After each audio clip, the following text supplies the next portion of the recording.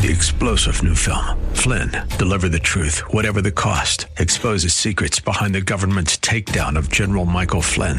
Flynn knew what the intel world had been up to. He ordered the first audit of the use of contractors. This set off alarm bells. He told the truth. He was the most dangerous person for Donald Trump to hire. They had to get rid of Flynn. Flynn, deliver the truth, whatever the cost. Available now. Watch it today. Go to salemnow.com. salemnow.com. The following broadcast is brought to you by Sons of God International and Freedom Fellowship Church. Hello, and welcome to the prophetic voice of our time, where we focus on the voice of prophecy, which is the testimony of Jesus Christ. Our host, Christina Sasso, is a senior pastor at Freedom Fellowship Church. Let's hear what she has to say to the body of Christ. Hello, thank you for tuning in. This is Joshua Sasso with Freedom Fellowship Church and Sons of God Ministries International, and you're listening to the prophetic voice of our time.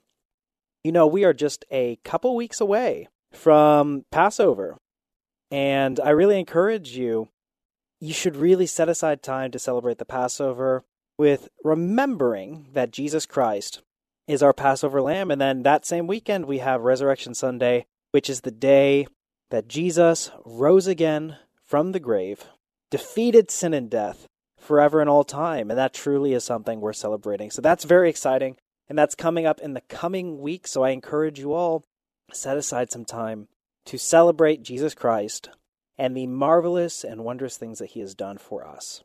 You know that there's many things that are happening all across the world and all across the nation right now. And if you aren't focusing on God, it's very easy to look at the present situation and become discouraged. It's easy to get upset.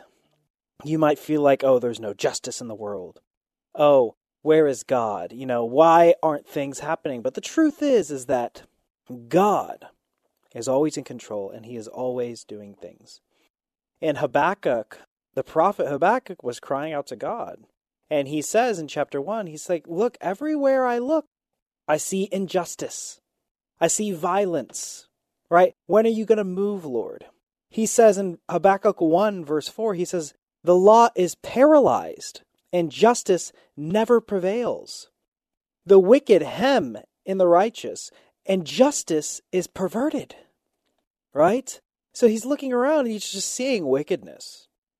He's looking around and he's seeing that the law isn't able to do anything against the wicked.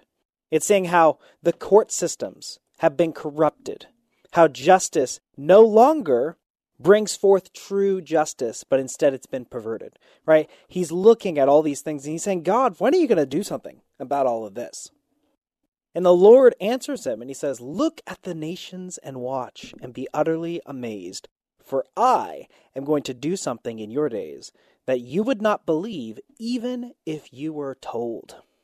And this is something that God has told us for several years now, which is that by his mighty hand, he is going to do a miraculous and amazing thing in this nation, and that we will see the most righteous government that this nation has ever seen in its history. Now, just like Habakkuk, we might look at the present circumstances and think, oh, it's impossible, right? Because, oh, well, the media is corrupt. Oh, the court system is corrupt. Oh, you know, if we have another election, they're just going to cheat, right? We can say all of these cynical and doubtful things, but we have to remember the kind of God that we serve. So I encourage you, in these days, focus on the Lord and what he is telling you to do. The most important thing we have to keep in mind is that our number one priority is wherever God is directing you right now in this moment. Because through our individual obedience, right, if each and every one of us start individually obeying God, what'll happen is that we as a body will all start moving towards the will of God. And God is already moving in places. He is already positioning his people to prepare for this mighty move. So do not focus on the negative things that are happening in the world. Do not focus on what the wicked are doing. Focus on what God is leading you to do. Because Jesus tells us, right, in the last days, it'll be like a farmer where there's going to be wheat growing and then they sowed weeds in the midst of the crops. And the master of the field said to wait until both the wheat and the tares reach their full maturity, which means we're going to see the wicked reach their full maturity, and we're going to see the righteous reach their full maturity. And then all of the tares were bound up, and they were cast into the fire, right? So we need to focus on one, completely maturing in Christ and stepping into our calling. That should be our number one priority. It doesn't matter what the current laws look like. It doesn't matter what the current circumstances look like. We have to put our faith and our trust in God. Because, we serve a God who can turn any situation around for good, right? I mean, when the Israelites, God delivered them out from the Egyptians. He delivered all these plagues against the Egyptians until finally the Pharaoh said, okay, you can go. But the Pharaoh still changed his mind. And God led the Israelites through these mountains up to the Dead Sea, right? And then when they came up to the Dead Sea, behind them were the Egyptians, right? So they're surrounded on every side. Behind them is the sea. On either side, cliffs and mountains. They can't spread or run away. And then right in the path that they just came from is the Egyptians charging with their horses and chariots. So it seemed like God had led them into an impossibly hopeless situation, right? Why would God lead them to a circumstance that seems so hopeless and impossible? Well, it was in that circumstance that God showed his mighty, mighty hand. And it was something that was undeniable because God parted the Red Sea so that the people of God could cross over as on dry land. So, in the same way, what God is going to do in this nation, he is going to do such a dramatic and miraculous thing that no one would be able to deny that it was the hand of God. They would have to admit, no, this has to be God. There's no other way that you could explain this. And in doing these things, nobody else will be able to take the credit. We won't be able to attribute it to a single person. Nobody will be able to stake a claim and say, it was because of me that this happened. No. The only one who will be able to get all the credit and the glory will be God. That is the kind of move that God is bringing to this nation. And it's going to transform our government, and it's going to transform every sector of society. Okay? So don't concern yourself about what the wicked are doing. Focus on what God's doing. It doesn't even matter, right, if the laws are already on the books. It doesn't even matter if the systems are already corrupted. In the scripture, there's actually a circumstance like this. In the book of Esther, there was a man by the name of Haman who plotted against the people of God, right? All the Israelites. He created this plot to have all of them completely destroyed. And the reason why is because, he was one of the king's right-hand men. And the king said, hey, anyone who sees Haman should bow in reverence towards him. But there was one man named Mordecai that refused to bow to him. And Haman was so upset at this, right? He was so disturbed and so angry. He wanted to know what kind of people Mordecai was from. And it wasn't just enough that he would have Mordecai destroyed. He wanted to destroy Mordecai and all of his people. So Haman goes to the king. And this is what we have to understand, okay? This is an important official who has influence and authority. And he had the ear of the king, right? So he could whisper in the king's ear and said, hey, you should do this. And the king would listen. This is the kind of influence and power that this wicked man had.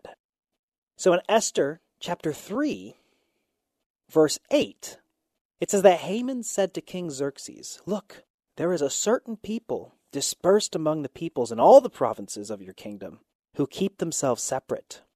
Their customs are different than those of all the other people, and they do not obey the king's laws. It is not in the king's best interest to tolerate them.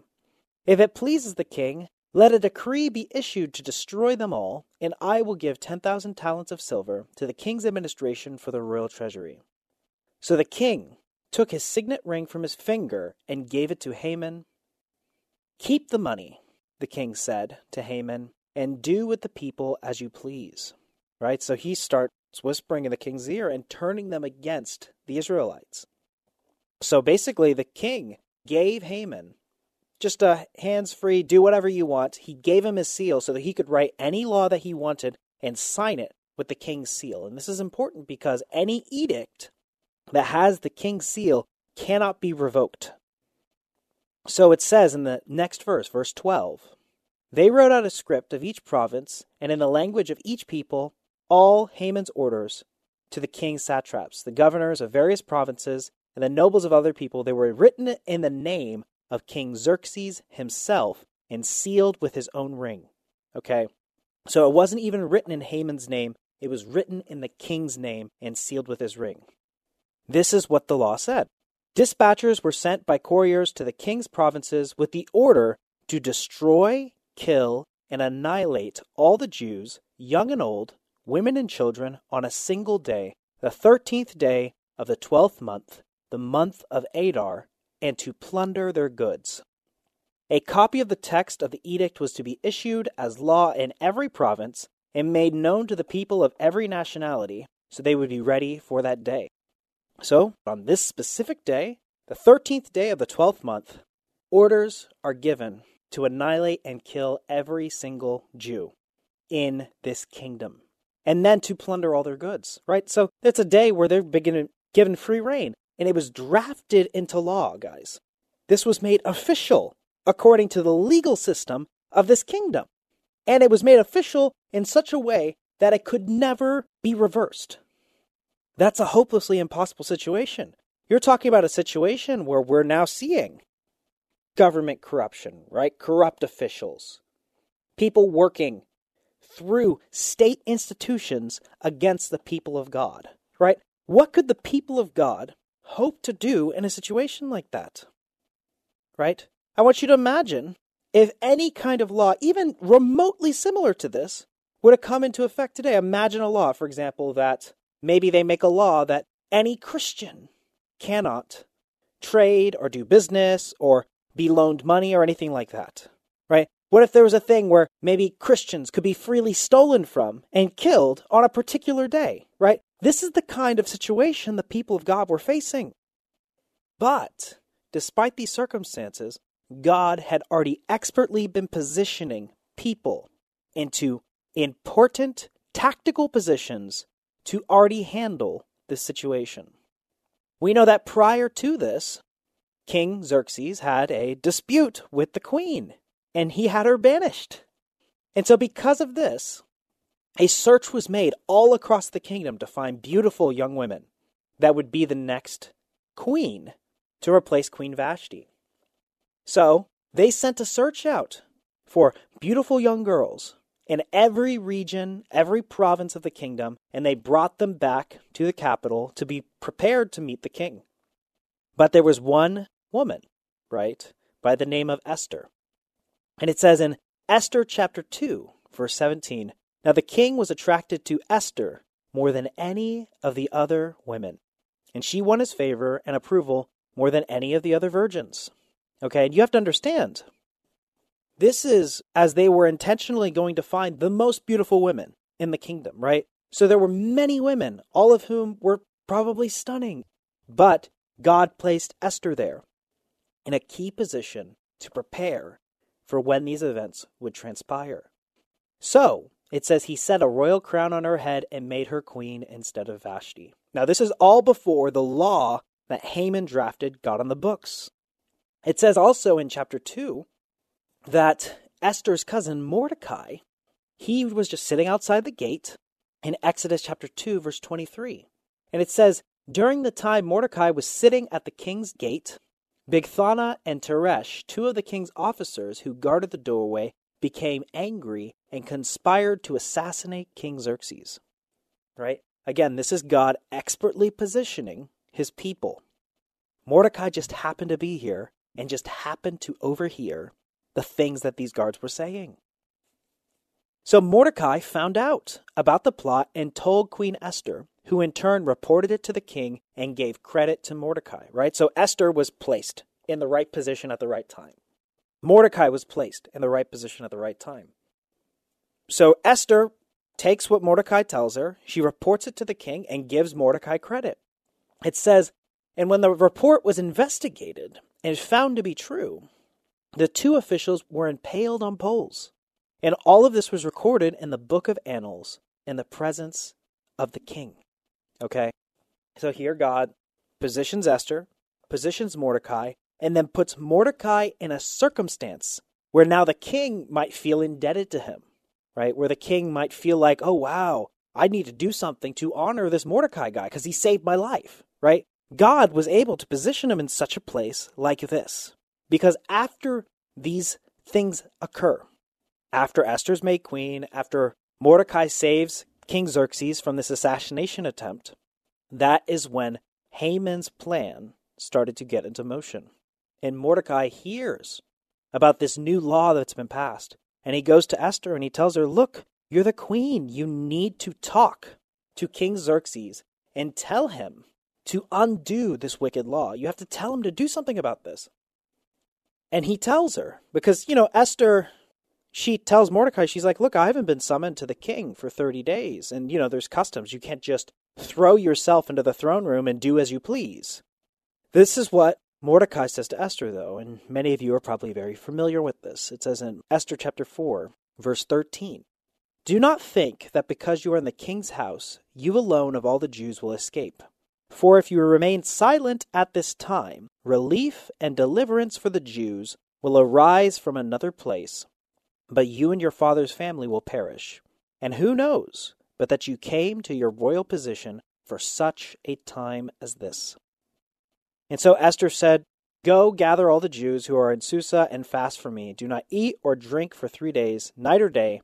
I and my attendants will fast as you do. When this is done, I will go to the king, even though it is against the law. And if I perish, I perish. Now, this is something that's very important to understand, is that even though Esther and Mordecai were both positioned by God, notice Mordecai's faith. He says, even if you don't obey God, even if you don't do the right thing, God is going to bring deliverance for his people in another way. Notice his faith, and this is what we have to understand. All of us are given opportunities to obey God. But there is a limited time that we will be able to answer the call of God. That door will not be open indefinitely. If you don't take your post, eventually God will have to raise somebody else up who will take your post instead. And you will have missed out on being a part of the move of God. Okay? And in the case of this situation, they only had so much time to act because Haman had drafted into the law on the 13th day of the 12th month. It is now legally official that you are to go out and kill, annihilate, and plunder all of the Jews in the kingdom, right? So they even had a limited time in this circumstance. But we have to admire the faith of both Mordecai and Esther, because Mordecai says, even if you don't do the right thing, God's going to deliver his people. Then Esther says, I'm going to go to the king, even if it's illegal, right? Even if it's against the law, I'm going to go there and make my petition. And if I perish, then I perish. She was willing to put her own life on the line, right? But because of their faith and obedience, God turned around an impossible situation. So Esther goes and she talks to the king and she gets him to come to a couple of her banquets until she's finally able to confront him. And Esther, basically, she invited both King Xerxes and Haman to this banquet. And she says to the king, look, this man has now drafted into law and conspired to kill me and all of my people, right? And because Esther found favor with the king, he was so enraged by this, he had Haman put to death. And the amazing thing is that Haman, in his own house, had set up a pole on which he was going to hang and impale Mordecai, right? So he had all this thing planned out, right? I'm going to have this law, they're going to kill all the Jews, and then I'm going to have Mordecai impaled in my backyard. That was his plan. And so when the king had heard about all the things Haman had done and how he was going to have the queen killed and all of her people killed, the king sought it in his mind that he was going to put Haman to death immediately. So it says in Esther chapter 7, it says, then Harbona, one of the eunuchs attending the king, said, hey, there's a pole reaching to a height of 50 cubits that stands by Haman's house. He had it set up for Mordecai, who spoke up to help the king. The king said, and I want you to notice it, right? The attendant brings up the fact, hey, Mordecai saved you from this assassination attempt in the past, right? So he had it set up for Mordecai, this guy who helped save you from this assassination attempt. So the king said, impale him on it. So they impaled Haman on the pole he had set up for Mordecai. then the king's fury subsided. So here, this thing that Haman had planned for Mordecai, those plans now fell on his own head. God turned those things around. Those things that were intended for wicked, they now fell on the very head of the one who created those plans. The next thing that happened, though, is that there's still this law that's in place. It was sealed with the king, right? His signet seal was on this law that allowed them to attack and pillage all of the Jews on the 13th day of the 12th month.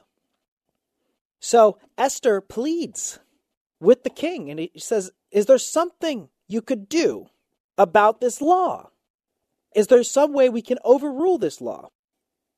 And so what he does as a solution is he gives Esther and Mordecai permission to write another law and seal it with the signet ring.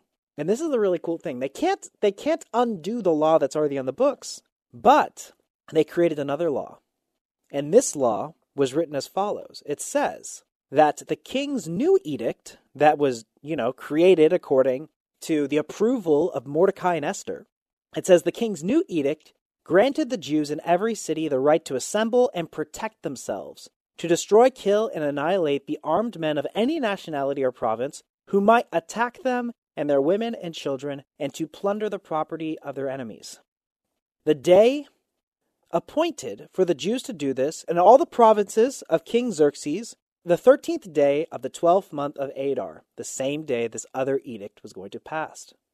A copy of the text of edict was to be issued as law in every province and made known to the people of every nationality, so the Jews would be ready on that day to avenge themselves and their enemies, right? So they couldn't undo the old law, right? But they made a new one. The Jews can defend themselves if people attack them. It's a simple change, right? But the scripture says that when that day came, the 13th day of the 12th month of Adar, it says that, 1, the fear of God came upon all the people that tried to oppose the Israelites, and 2, every person that attacked them, the Israelites had victory on every side. Okay? This is just one example of how God took a situation where there was political corruption, there was even legal precedent for destruction of God's people, right? So we see that the king's advisors were corrupted, the courts were corrupted, the laws were corrupted. But despite all of that, God turned the situation around, and what was going to be a day of defeat, a day of misery, a day of death, turned into a day of victory for the people of God. And God will do the same even in these days. And that is something that is so miraculous. And even now, he is positioning his people, right? Strategically positioning them in the right place. But it's up to every single one of us individually, right? So don't go looking to these individual people. You individually need to obey God. God is positioning even you, even now, into a place to obey him and make a change in your realm of influence. But that door and that opportunity to obey him will not be open forever. So you need to decide for yourself. It doesn't matter what happens to me. I'm going to obey God. You need to determine that in your heart. And what happens after this is Mordecai and Esther, both of them rose in fame and authority and prominence. It says that in chapter 10 that Mordecai the Jew became second in rank to King Xerxes, preeminent among the Jews, and was held in high esteem by his many fellow Jews because he worked for the good of his people and spoke up for the welfare of all the Jews. Okay, so Mordecai became the second most influential man in all of the kingdom, right? This is a transfer of influence and affluence, guys. Those who obey God are going to be used by him mightily, and they're going to step into positions of influence. So, don't lose faith. Don't focus on the bad things. Focus on God and what you can do to obey him, because he can turn any situation around for good. And notice how even before the problem arose, he had already positioned Esther and Mordecai and other important people in this story. Before this law was even on the books, he already positioned his people, and he's doing it even now.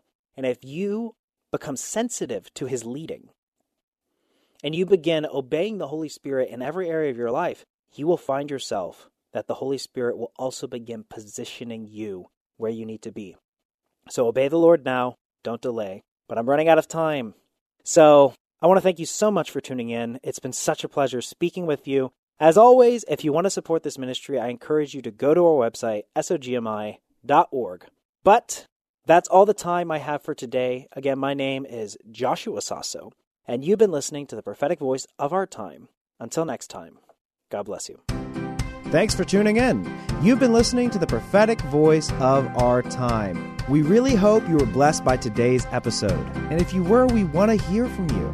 You can call us at 210-695-1630. Or you can email us at sogmi@outlook.com. That's SOGMI@outlook.com. And we really encourage you to visit our website, sogmi.org. That is SOGMI.org. That's where you can listen to previous episodes of this podcast and even support this podcast. We're supported by listeners just like you. So if you want to support this ministry, you can go to SOGMI.org and hit the donate button. You can also send a check to P.O. Box 1579, Helotes, Texas 78023. Again, that is P.O. Box 1579, Helotes, Texas 78023.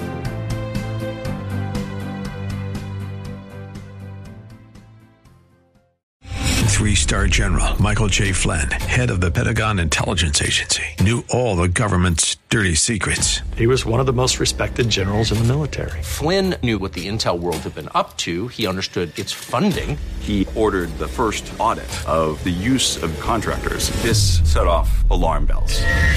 The explosive new documentary, Flynn, Deliver the Truth, Whatever the Cost, uncovers the facts behind this scandal. Flynn told the truth. He was the most dangerous person for Donald Trump to hire. I find out the worst enemy that I'm going to face in my life is right here in America. They took my assessment and they wanted me to change it. And I was like, I'm not changing it. They had to get rid of Flynn. With in-depth interviews, archival footage, and never-before-seen personal records of the man behind the headlines. I just felt like I was drowning. Flynn, Deliver the Truth, Whatever the Cost. Available now. Watch it today. Go to salemnow.com. salemnow.com.